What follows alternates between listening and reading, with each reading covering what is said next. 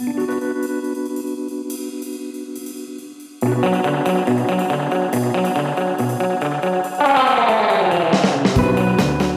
the All Things Strange podcast. Welcome, dear listeners. I am your host, Agent Anderson.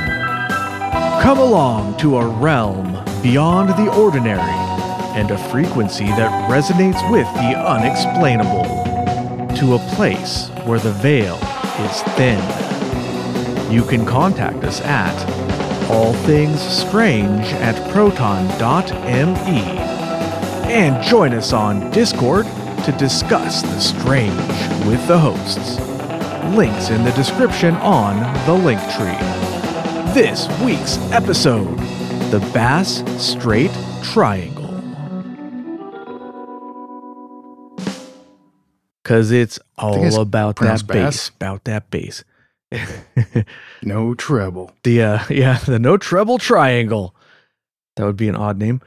So this is an area in Southeast Australia, and unlike the Bermuda Triangle, which is kind of where it gets its name from, it's not really a triangle, it's just an area. They call it the Bass Strait Triangle because weird stuff happens here, more so than it's actually shaped like a triangle. So Southeast Australia, and it's actually the water between Victoria and Tasmania. It's about 190 miles long and 120 miles wide. So it's a pretty big chunk of water there. But it's kind of shallow, I guess. The average depth is 160 feet, which is probably more shallow than you might expect for such a wide path of waterway. And I guess because of the shallowness of it, combined with like the currents that go through the area and the wind that goes through the area, it's actually a pretty treacherous place, and there can be some very short-lived tall waves, kind of like rogue waves, but maybe not exactly the same. I don't know. But this area is a major shipping lane that goes through the area because it allows people to sort of cut the corner and cut time off of their shipping routes, I'm guessing. And it probably also has to do with where the cities are in the area. Now, this isn't just a treacherous place, but dozens of ships have actually been lost in the area without a trace, and many hundreds of more have been damaged throughout the years. But there have also been some really strange cases. We'll talk about some of them, but we couldn't possibly do all of them in one episode because there were a surprising number of strange things that happened in the area. Oh, yeah. Yeah, I wasn't very familiar with this, this triangle here. But after I started looking into it, I was like, damn, there's a lot going on here. Yeah, it's got everything. It's got UFOs. It's got strange disappearances. It's got paranormal. It's got everything. We'd actually have done a couple of episodes about stuff in this general area. For example, the Westall UFO sighting was like on the shore of the Bass Strait, and the Valentic disappearance was also in this area. So we did an episode on each of those. We're not going to cover those again here because those are whole other topics in and of themselves. And we already did those episodes on that. So if you're interested, go check it out. You can look them up on our podcast feed. They're there still. Those are both really good topics. The Westall UFO case is probably one of the best. If there's a top 5, it has to be in the top 5.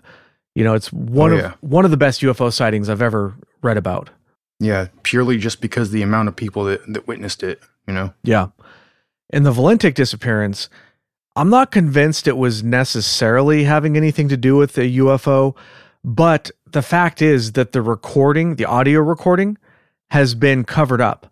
That recording probably still exists out there somewhere, and they have not released it. And there supposedly were metallic scraping sounds that you heard right before the radio cut off.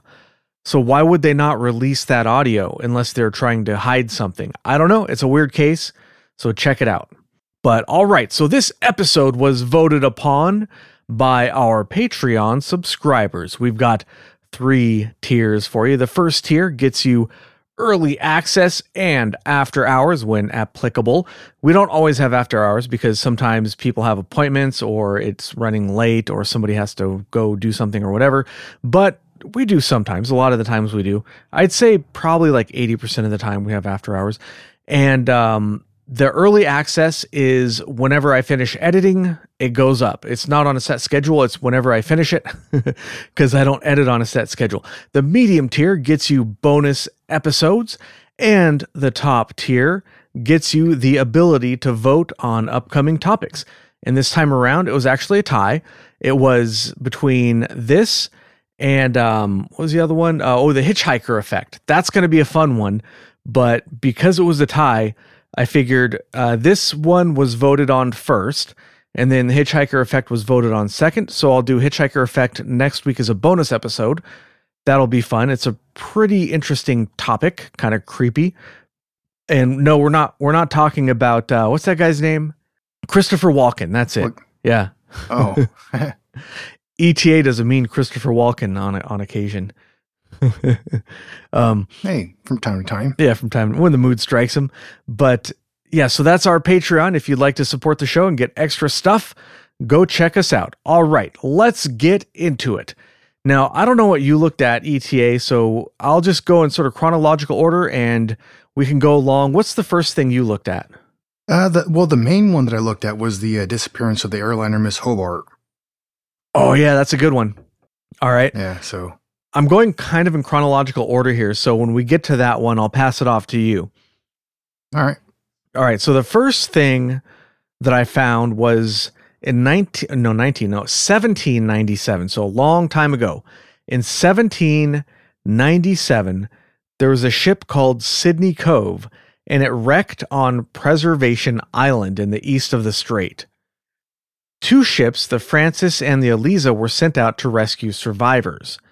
But after they took on survivors, the Eliza set sail for Sydney, but disappeared on the journey and was never seen again. No wreckage, no survivors, no trace of anything. It was just gone.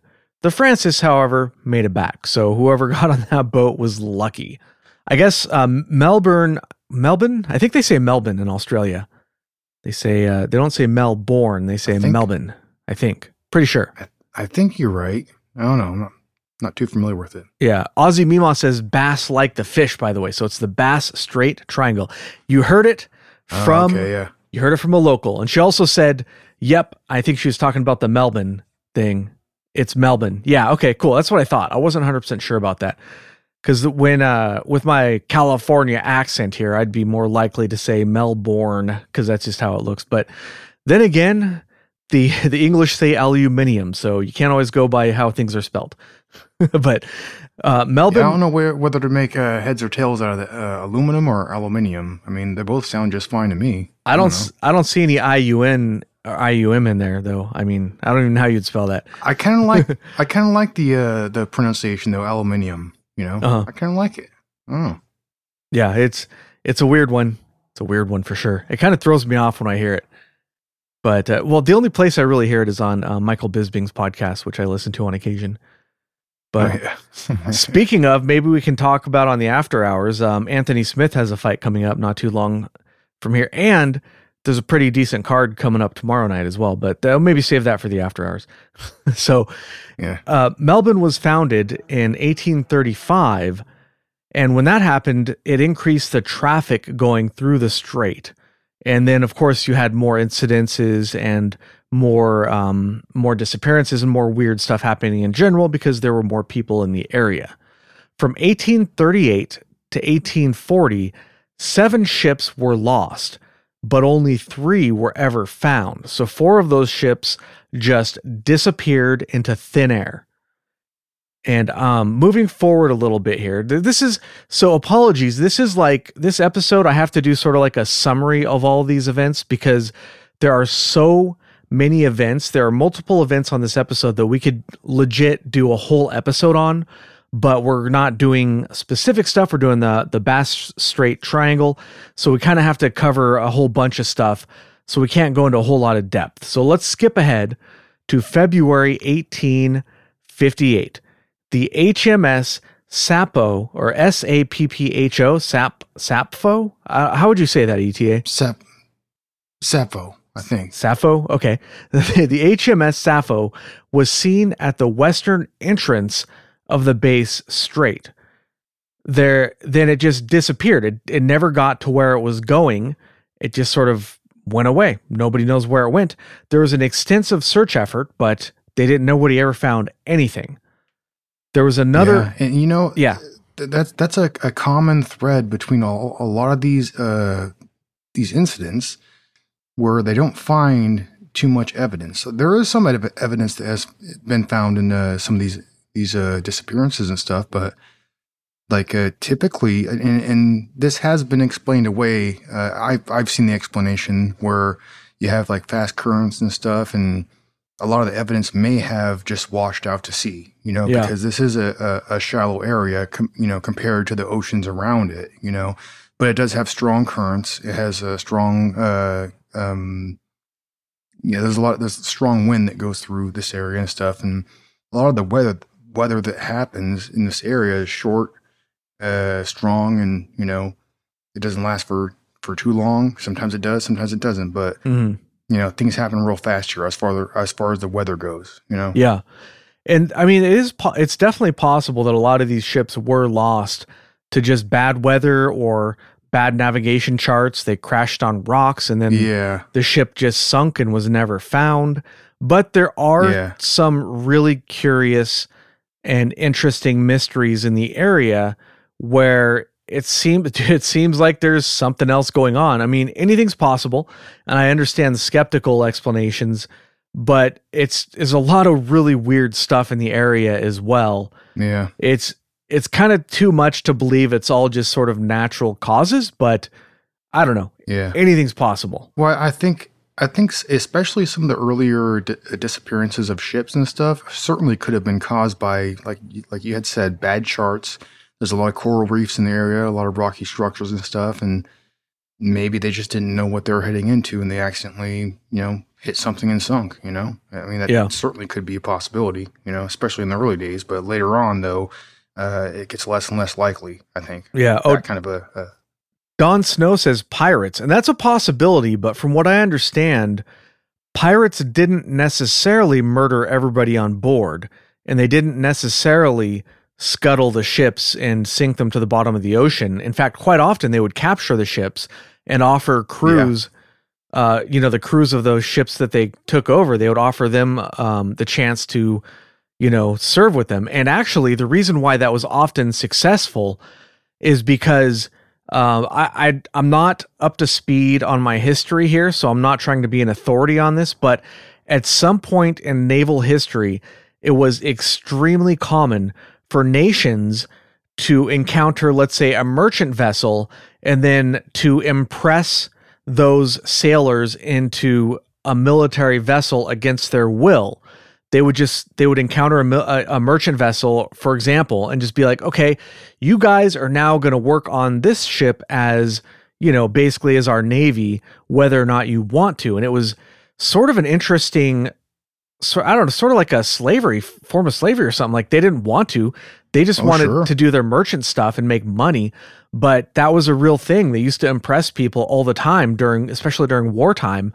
So if your ship was captured and you had been impressed against your will, you might just decide to go pirate for a little bit until you could get back home to your family.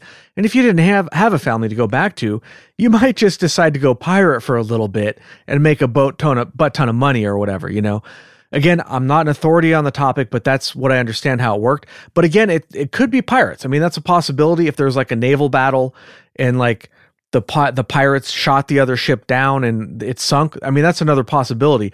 But I think the pirates wanted to capture it more than sink them because they wanted the stuff on the ship. But it's the stuff on the ship and the ship itself too. It's much more efficient to capture a ship than build a ship. If you even have the money to do that. Yeah, but I mean, there's a lot of possibilities. It's always fun just to say what if. What if? And pirates, could be, very well could be. All right, so there's another one in 1906. I couldn't find very much on this one, other than it was a German cargo ship that disappeared in 1906, and it just disappeared, vanished into thin air like the other ones. Maybe if I dug a little deeper, I don't know, but I couldn't really find anything on that.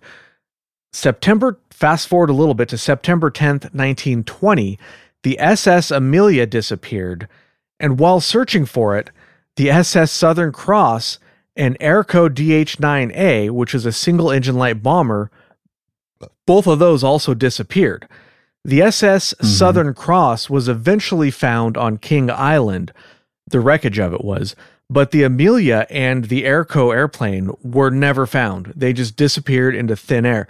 So we saw this when we were talking about the Bermuda Triangle, where you'd have a couple of, something would go missing, and then something that went searching for it would also go missing. It's really weird. Mm-hmm. Really it's weird. happened quite a few times in this area. Yeah. All right. Now, this may or may not be connected, but around the times when the SS Amelia, people in the area noticed that, or they witnessed strange lights in the skies over the Bass Strait. Now, nobody saw an alien abducting anybody, so who knows? It could be anything. It could just be a coincidence, right? Hey, Agent Redacted is making noise. I apologize to the listeners. It's his fault. But it was his idea, by the way. We just did a bonus episode, that was our extra episode, Battle of the Bands. It was Agent Redacted's idea. It's coming out in the Monday after next, I think. But he wanted to talk about the band Mayhem. Are you familiar with them, ETA? I am not, no. It was a pretty insane still a pretty insane black metal band. We talk about it on the show. I talked about whether or not Led Zeppelin were devil worshippers. and I actually have Led Zeppelin 3 on vinyl because I'm a big fat nerd. But it says, I read that it says on the inner part of the record, it has inscribed on there, like, do what thou willst, which is an Aleister Crowley thing. And I was like, no shit. So I busted out my vinyl. I'm like, it does. It actually says that on there. And I posted a picture on Discord. Really? Yeah. Which is pretty interesting. And it talked about some other things on there. Like apparently Jimmy Page was a pedophile. And I don't know. It was kind of a fun episode.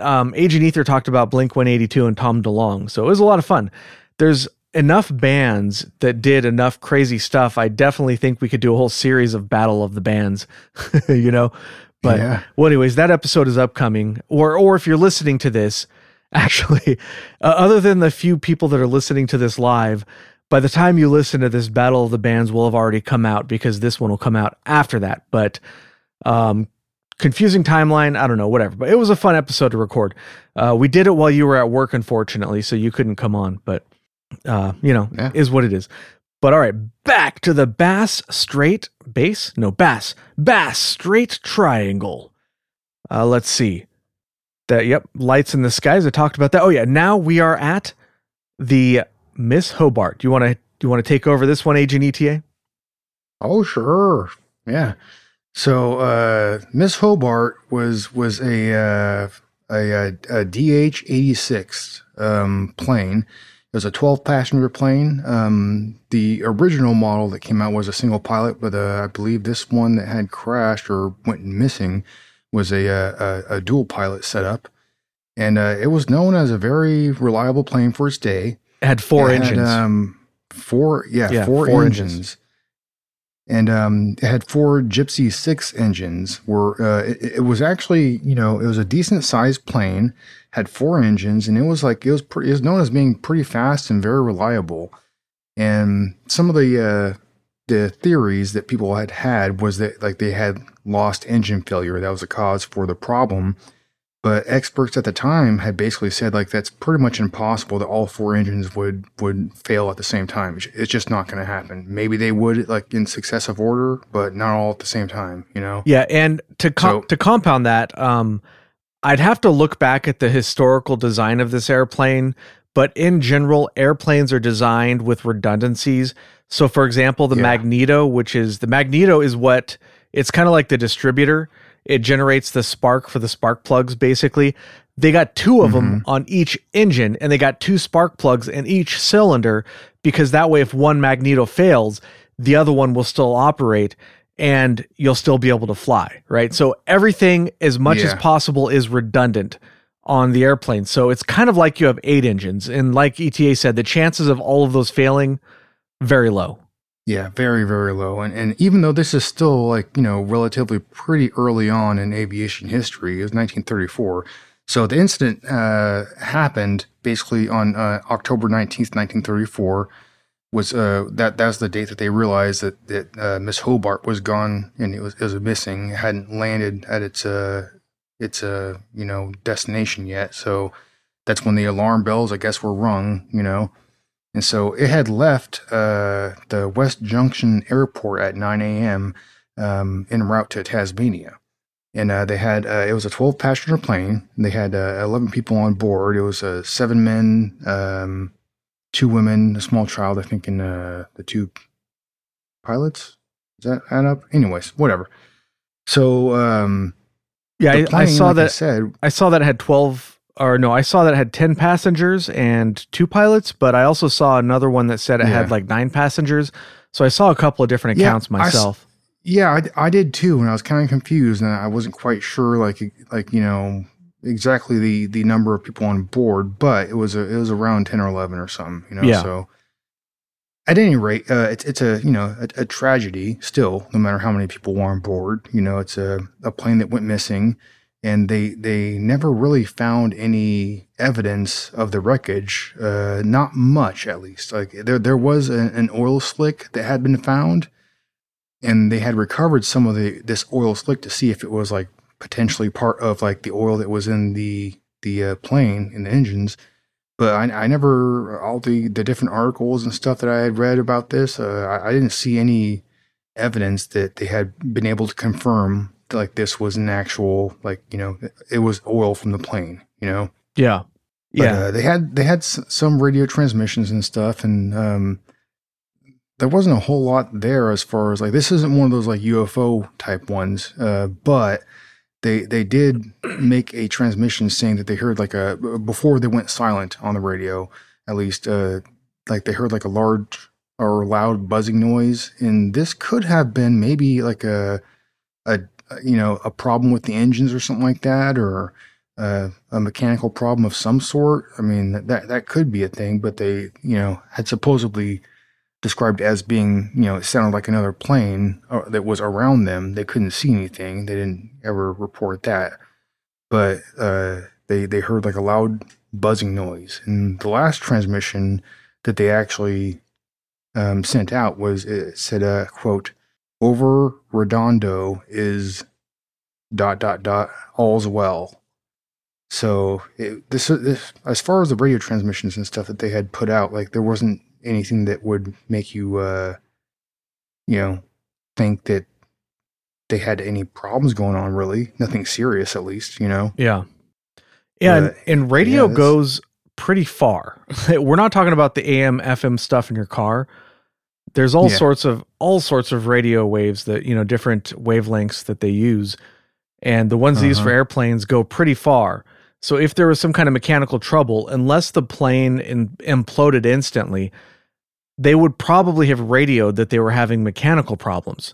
Because usually when there's mechanical problems, the plane does not fail instantly. Sometimes it does, but usually it does not. Yeah. And there was a large search effort to find this plane. There were 6 planes that had been employed to try to find Miss Hobart there, including its sister plane, Miss, and I don't know if I'm pronouncing this correct. It was Miss Piggy? Launceston. I don't know. I don't know how to pronounce that word. Anyways, it was a sister plane to Miss Hobart. Let's just I know call how it to pronounce Hobart. Let's just call it the Miss Piggy. I think that's better. Wee. Yeah, but like I said, these planes for its time were very well respected. They had a lot of redundancy, and they were known as being well built planes. So. Some people say they think that possibly maybe it might have ran out of fuel or it had a fuel leak. But I mean, I think it's more because it's more likely if that was a concern, maybe it had a fuel leak. Yeah. But oh, excuse me, I had a burp. Anyways, it's actually pretty well documented that before this flight, like they had done a bunch of tests on the plane and stuff, because this plane was not a very old plane at all. It was pretty new, very new actually. Yeah, it was very, very and new. Yeah, I think it had been built in 1933, just the year before. So, but at any rate, like the everything had checked out on the plane, and they had done a lot of testing and stuff, and it didn't seem to have any issues at all in any way, shape, or form.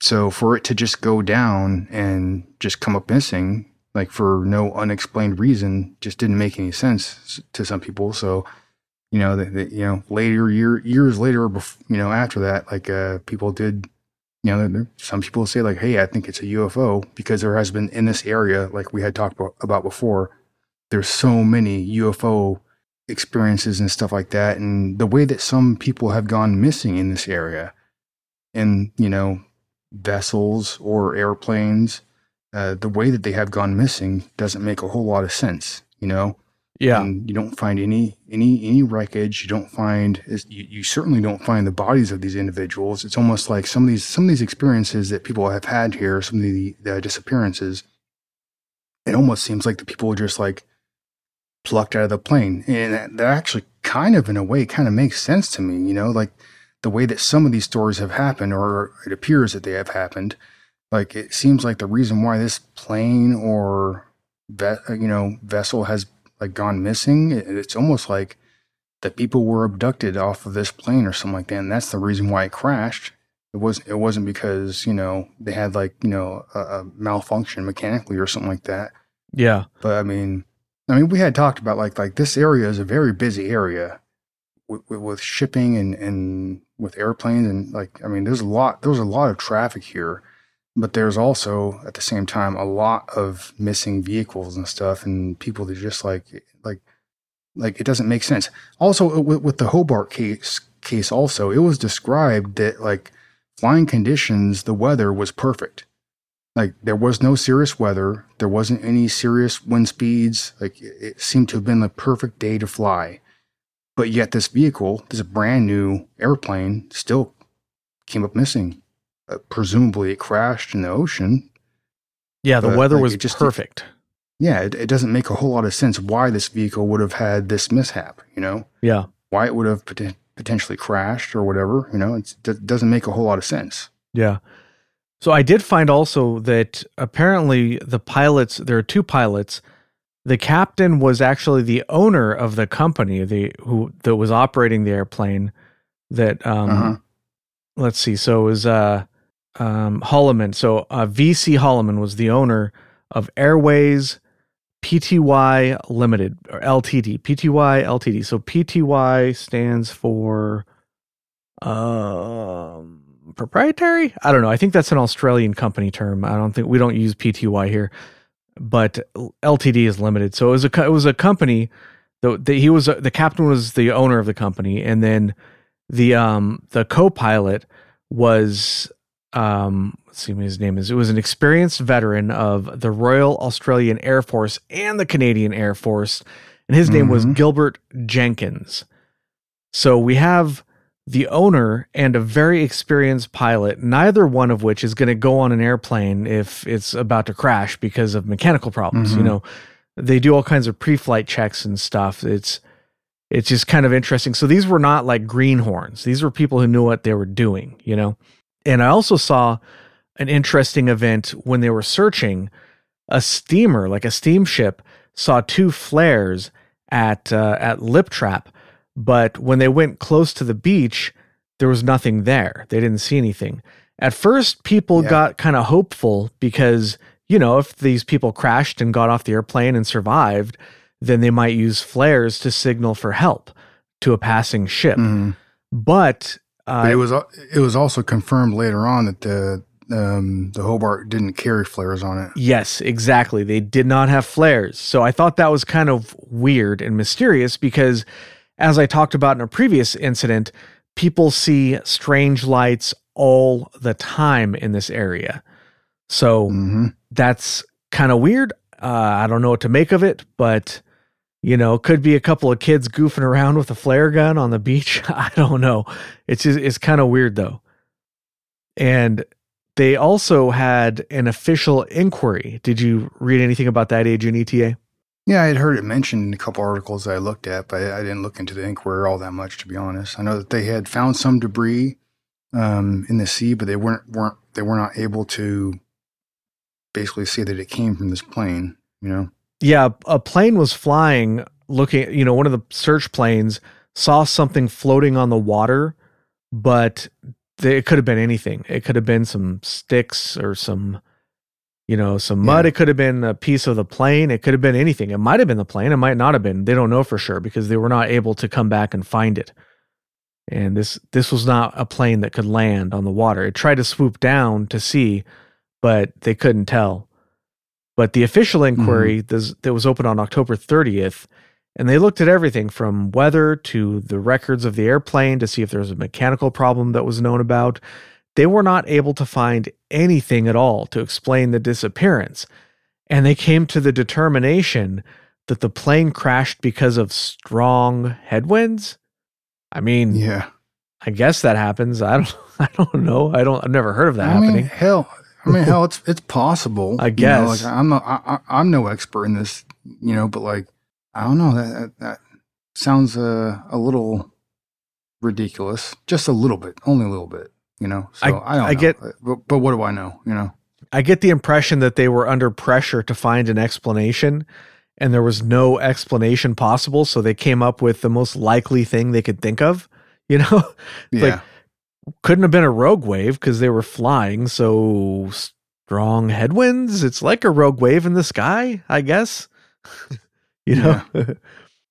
All right. Anything else on that incident, Agent ETA? I think we've covered the gist of it at least. You can get more into the weeds with it, but it's about it. Yeah. All right. We got plenty more. So 1935, the Leona airliner crashed into the water near Flinders Island. Now, this one's kind of weird though, because it went down after it had radioed the tower and said that it was on approach to land. But after it radioed that, it went radio silent. So the tower was not able to contact them again, and it just went down. Now, they did eventually find a little bit of wreckage from the plane, but they did not find any of the people on board. And Agent ETA was just talking about this.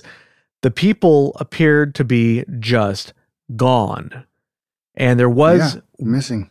There was one patch on, I guess, in the carpet inside, like a very small burned patch that may or may not have had anything to do with anything. It could have happened maybe, 2 weeks prior, somebody had dropped a cigarette. That's not the sort of thing that is going to merit an immediate repair. You know what I mean? So it could have been anything. Maybe it was related. Maybe it was not. Who knows? But the strangest thing is that the wreckage was found, but the people were not. And it just kind of screams, maybe they were somehow taken off the plane. That's pretty much speculation, but it also kind of makes you wonder, why were the people not found? Well, and I also remember reading in an article about this case or this particular event that like parts of the plane, some of the wreckage that was found was like twisted up in a way that didn't necessarily really make sense. Like as far as like a plane, like when a plane crashes, like things are pulverized. You know what I mean? Like you're going to twist up some stuff, right? But the way that some of this wreckage was found to the investigators didn't make sense necessarily. Yeah. If you've never seen a documentary on this, there's a couple of them where the NTSB will take something like a 737 that crashed and then meticulously piece together all of the bits they can find, and they totally reconstruct the airplane. And they can tell by the way the metal was fatigued, by the way the damage was done, they can tell how the damage was done, what caused the accident, and there will be damage to the skin of the airplane. There'll be damage to the support structures. If there was a fire, there will be evidence of that. So I know this was a while ago, but I can't imagine that they didn't know what metal fatigue looked like back then and things like that. So that's pretty interesting detail. Mm-hmm. All right, next up, World War II. Unfortunately, I did not see Agent Ether's. She went outside. She's looking at me. So during World War II, we talked about before the Foo Fighters, which unfortunately I didn't see any reports of that specifically in this area, which is, I was kind of bummed out about. But there were 17 planes lost in the area, despite the lack of any enemy forces. And a lot of them seem to have been lost during like training. They were going on a low altitude bombing runs and stuff, Yeah, which is plausible that new pilots doing dangerous maneuvers that you probably shouldn't be doing, it's plausible that they would lose control of their plane and crash, right? But you think they would have found those planes as well? I don't know. I'm sure they found some of them. I didn't see how many went missing, but some of them did. In 1942, an Australian fighter pilot was sent to investigate reports of strange lights. While looking around the area, he saw a huge bronze disc emerge from the clouds and fly alongside his plane. After a couple of minutes, it flew off quickly and disappeared. Kind of weird. Mm-hmm. And then there's another incident from the 40s. In 1944, a Bristol Beaufort bomber was flying in the area, and the crew reported that a strange shadow came out of nowhere and flew beside the plane for 20 minutes before it shot up at tremendous speed and disappeared. Now, I found this particular report to be extremely interesting because it would stand to reason that an advanced civilization coming to observe us would use some sort of stealth technology. Because if you're going to be observing something, let's not worry about whether or not their technology is so advanced that they don't have to worry about us attacking them. That's probably the case. But if they're observing us, they're going to want to observe us without being seen, possibly, because they want to see us in our natural habitat. They don't want to interfere. They want to study, right? Yeah. It really depends on what their intentions are. Yeah. Right? Yeah, that's a good point. So I guess whatever they're trying to accomplish would really influence that interaction. Yeah. That way. But it's a weird one, and there's probably more to that case if I dug deeper, but that's the short version. And it also creeped me out. It made me think, what if a lot of the UFO sightings we do see are ships that, spacecrafts that have a cloaking mechanism that somehow malfunctioned. And that's why they behave the way they do. They might hover in an area, but then when they see that people are reacting to them, they say, oh shit, our thingamajig just failed. We better get the heck out of here, So that's... Or maybe the reason for the confusion as far as what we're actually seeing is the theory that potentially these beings, whatever you want to call them, aliens or whatever, maybe they reside in a different dimension than we do. They're only able to interact with us in a certain way because they can't fully interact with us. They're in a higher dimension that we reside in, Yeah, that's definitely another possibility. Whatever the case, having a shadow fly next to the plane for 20 minutes creeps me the fuck out. I do not like that one bit. For sure, yeah. And that notion that I just mentioned right there actually makes a lot of sense, because what doesn't make sense is, aliens traveling from point A to point B. And we've talked about this before on the show, it doesn't make sense if the universe is what we think it is. Solar systems are so spread far apart, then point A to point B travel just doesn't make sense. It would take too long. Yeah. You'd have to have some kind of different travel mechanism or method to make you, go over these long distances with, much faster than we think, Yeah. And also traveling great distances by our physics, we could actually probably do it, because all you need to do is to be able to accelerate for a really long time. So you could, if you accelerate at, let's say, 1G for a month or two, you could probably get up to a decent percentage of the speed of light, right? But the problem with that is if you went somewhere on a spaceship that was 10 light years away and came back, by the time you came back, because of time dilation, which we talked about before, you would have aged, let's say, 10 years, but everybody you ever met would be gone because of time dilation. Long gone. So nobody wants to do that. I mean, well, they could probably find people, but in general, I think there's not a whole lot of people who think that's a good idea, which is why there's probably not a whole lot of money put into that sort of research, because we don't want to do that. We want some sort of propulsion that can get us there and back again to see our families again. We don't want to just leave our families behind, because nobody wants to do that, or hardly anybody, I should say. I'm sure you'd have a few people.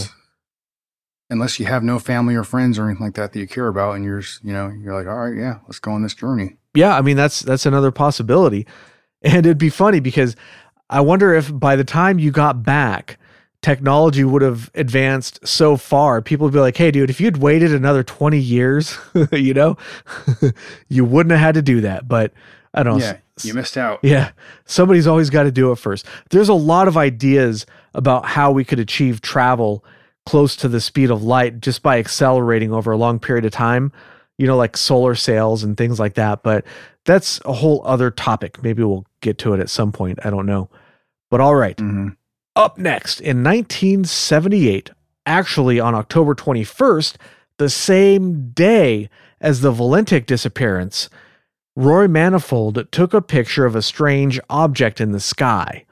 His son, Jason, stayed outside after the picture was taken just to kind of watch the sky. They didn't have video games back then like they do these days. They probably had an Atari or something. I don't know. It's you can only play Pac-Man for so long. Trust me. So more people probably enjoyed scenery back then as opposed to now. Yeah. But yeah, Roy Manifold didn't even notice that he had captured anything in his picture until actually he had it developed. No, that's true. But to be fair, I looked at the picture, and to me, kind of just looks like a cloud, unless I'm missing the UFO in the picture. You know what I mean? It kind of looks like maybe a bumblebee or something. It's not very convincing. No. No, it's not very convincing to me either. But what is kind of weird, though, is when his son was outside, he heard the sound of a plane engine overhead, but he didn't see any airplane. He just heard a phantom engine sound. And when the engine did not fade out or fade away slowly, it just suddenly stopped. And yeah, he said I think he was quoted as like saying like the sound just turned off like you just turn off a radio. Yeah, just flip the switch. Yeah. And that's somewhat similar to what they reported in the Miss Hobart plane that you were talking about. It's some people make the connection there, and some people try to make a connection to the Valentic disappearance, but we don't really know whether or not they were connected or not. But could be somehow that if his plane was sucked into a different dimension, maybe the sound still carried on for a little bit. I don't know. There's all kinds of possibilities, but when you get right down to it, we just don't know. Yeah. All right. Moving right along, in December 1979, a yacht named the Charleston vanished without a trace. It was supposed to arrive in Sydney for New Year's Eve, but it failed to arrive, and they did a search for it because it was expected. They sent out boats and planes. It was a fairly large search effort, but they never found any trace whatsoever. And that's another one that I'm sure there's a lot more to that story, but go ahead and Google the Charleston and see what pops up. I would need a lot more time than I had for this episode to Google that, to search for information on that particular incident, because The Charleston brings up all kinds of stuff. It would take forever. All right, next up, this is one that was more modern. So in March 2011, a lady named Rachel Funari disappeared from Bruni Island. Did you hear about this one, Agent ETA? I'm not familiar with this one, no. All right, this one is kind of weird. So I guess she used the website Couchsurfing to find spare rooms or couches to, when she was traveling, and she traveled around a lot, seeing different places. So that was kind of her thing. She would go places, do stuff. She was young. I think she was in her 20s, if I remember correctly. I should have notated that. But hey, man, she was living the life, So why not? Mm-hmm. So she went from Melbourne to Hobart on March 1st. She was just planning a trip to Tasmania in general. On March 9th, her friends reported her missing because she hadn't shown up where she was supposed to. Now, they started a search and they narrowed it to the island. After her disappearance was published in a local newspaper, the Mercury, a witness actually came forward to the police and said that he had let her stay at his holiday shack on Bruni Island. So it turns out he had met Rachel when she had asked him where she could catch the bus to Bruni Island. So just, they struck up a conversation. One thing led to another, and she ended up, no, that's not quite how it happened. So she was actually, he offered to drive her because he was going with his daughter for a day trip to Bruni Island anyways. So he said, why don't you just come along with us? We'll just take you there, right? And it turns out she was planning to camp out, but the weather was really bad that day. So the man said, you know what? Why don't you just stay in our shack? I guess they had like a holiday shack, it's close to the beach or whatever. So very generous of this fellow.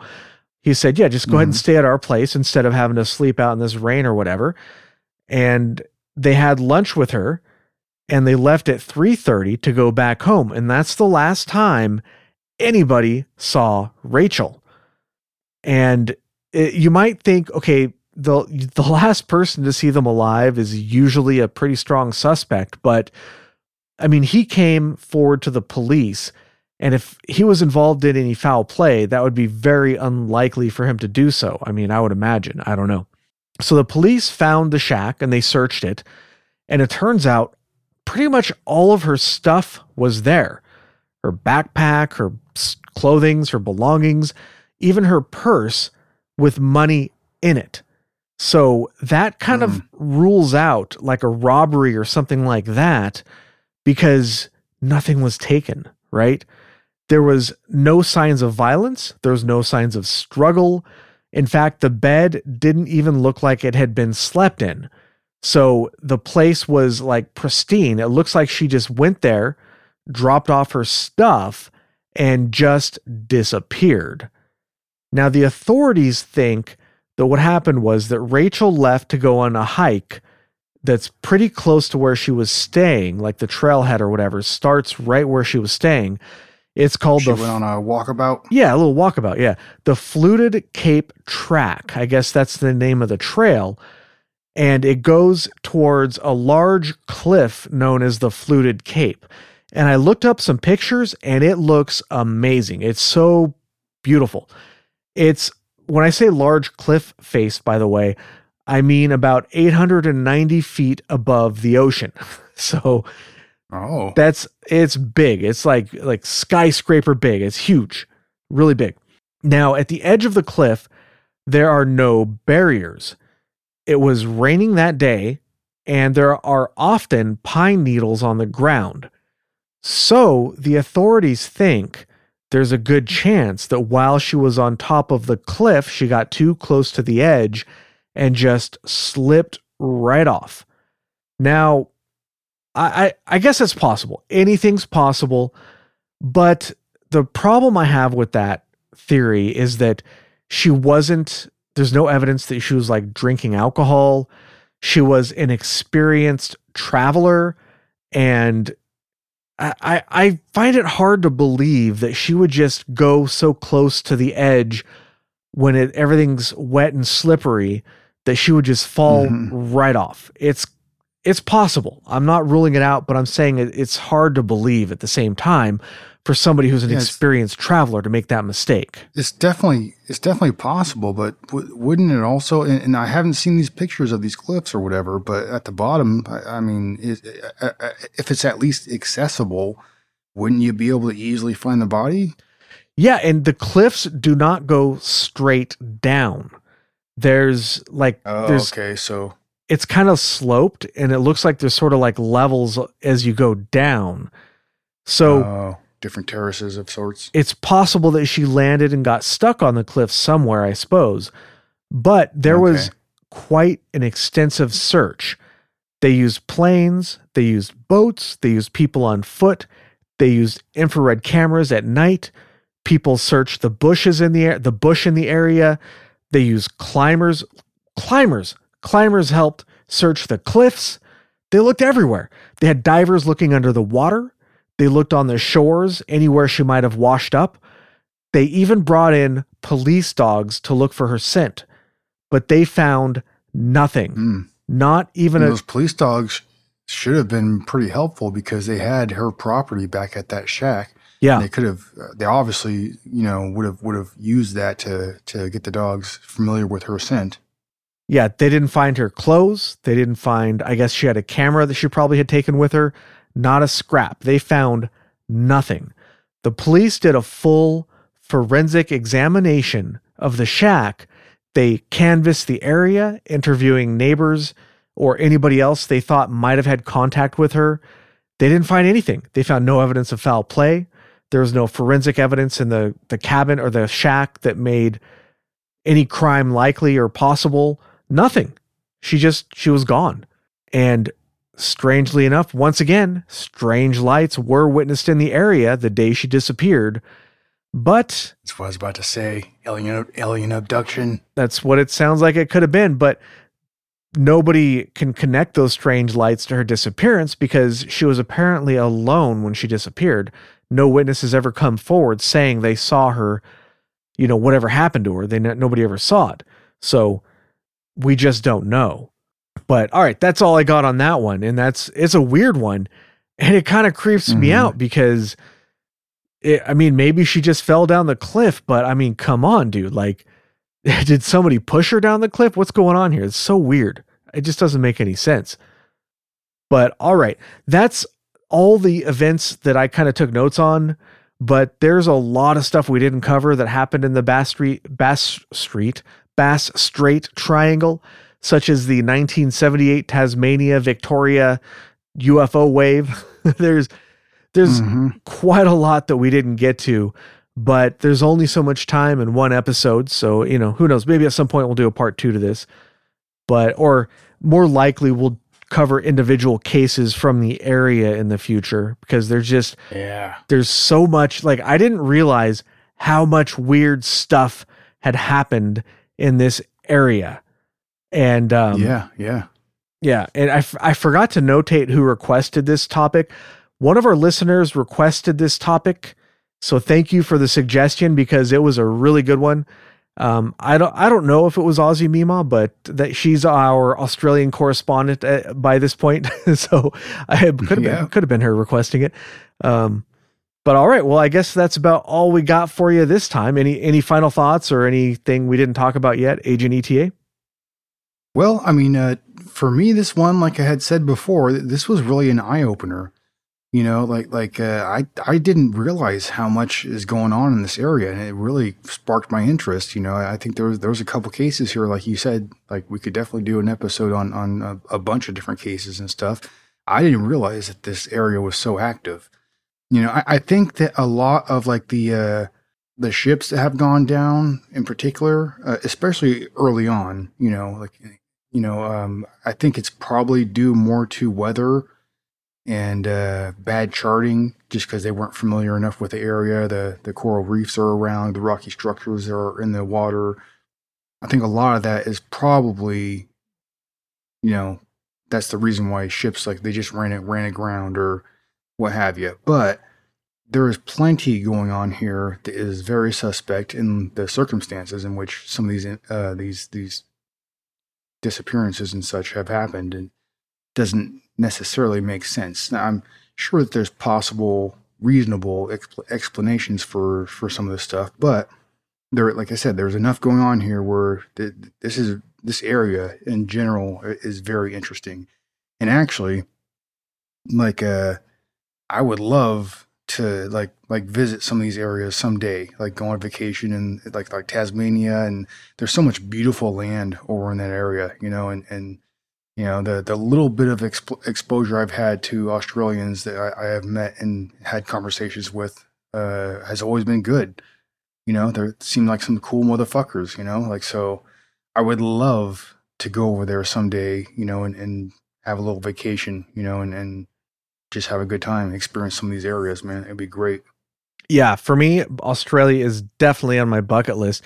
Agent Ether wanted to go somewhere for our anniversary coming up in November. It's been like a million years at this point, so it's like our millionth anniversary. But yeah. Shh, don't tell her I said that. No, but I pitched to her. I pitched Australia because I really want to go there. Like, there's so much cool stuff there. It's beautiful. They got really cool stuff. On the downside, literally everything is trying to kill you all the time. In fact, that's probably what got these ships. Is poisonous rocks probably got the ships, right? Because everything's poisonous there. But no, but it seems like an awesome place, and it's definitely on the bucket list. I mean, I'm gonna get there sooner or later. Yeah. Aussie Mima says 100% says we are some of the most laid back people you will meet. You must come here. Hell yeah. Actually, oh hell yeah, dude. Yeah. It might sound stupid, but the first time that I sort of Australia really got on my radar, I'm like, that looks like a badass place, was when I saw the movie a long time ago. It must have been the early 2000s when I saw it. Was Jackie Chan's First Strike, because part of that movie, he goes to Australia and he gets like this really swanky hotel room, and it's got like a koala bear in there and stuff. But he goes around and he like talks to some of the people a little bit and stuff. And I was like, just looking at like just the scenery there and just how beautiful it is and stuff. That's when it sort of got on my radar. And then just over time, I've only wanted to go there more and more, the more I learn about it. Yeah. It'd be a great place to visit. Yeah. Yeah. But yeah, I mean, my only experience with Australians are Australians that have, like, when I lived in California, they came over.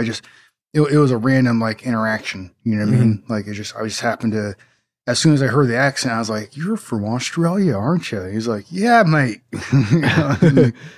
It was at a bar in downtown in Brea, or was it Fullerton? Is it either Fullerton or Brea? I forget. Anyways, no, it must have been Brea, I think. Yeah. No, because we were going to the Improv there. You remember downtown Brea? Yeah, I used to work right next door to the Improv at the movie theater there. Yeah, and they had those two different beer spots, those bars. It was either at Taps or at what was the other one? There was a bunch of they had like a bunch of different selections of beer and stuff like that. There's a Yard House in the Yard House. That's where it was. The Yard House. That's in Irvine, I thought. No, they have a right next to the Improv there. I'm pretty sure they have a Yard House. Maybe I'm mistaking it for Taps, but it was one of those kind of bars. Yeah.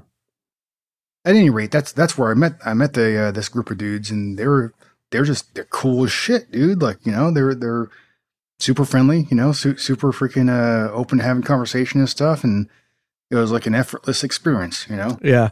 Hey, it was great. When we go to Australia, we kind of have to do a shoey. But yeah, I'll do. You know what? Hey, I'll do a shoey, but I ain't gonna have anybody else spitting it first. All right? No spit. I'm not that brave, but I will do a shoey. Maybe it won't be. Maybe it won't be a real shoey. I guess I don't know, but you know, I'll drink beer out of a shoe. It'll be close enough. Yeah, part of the bucket list. Yeah. When I first heard about that, I was like, that cannot possibly be a real thing. Turns out it is. Oh, no, it is.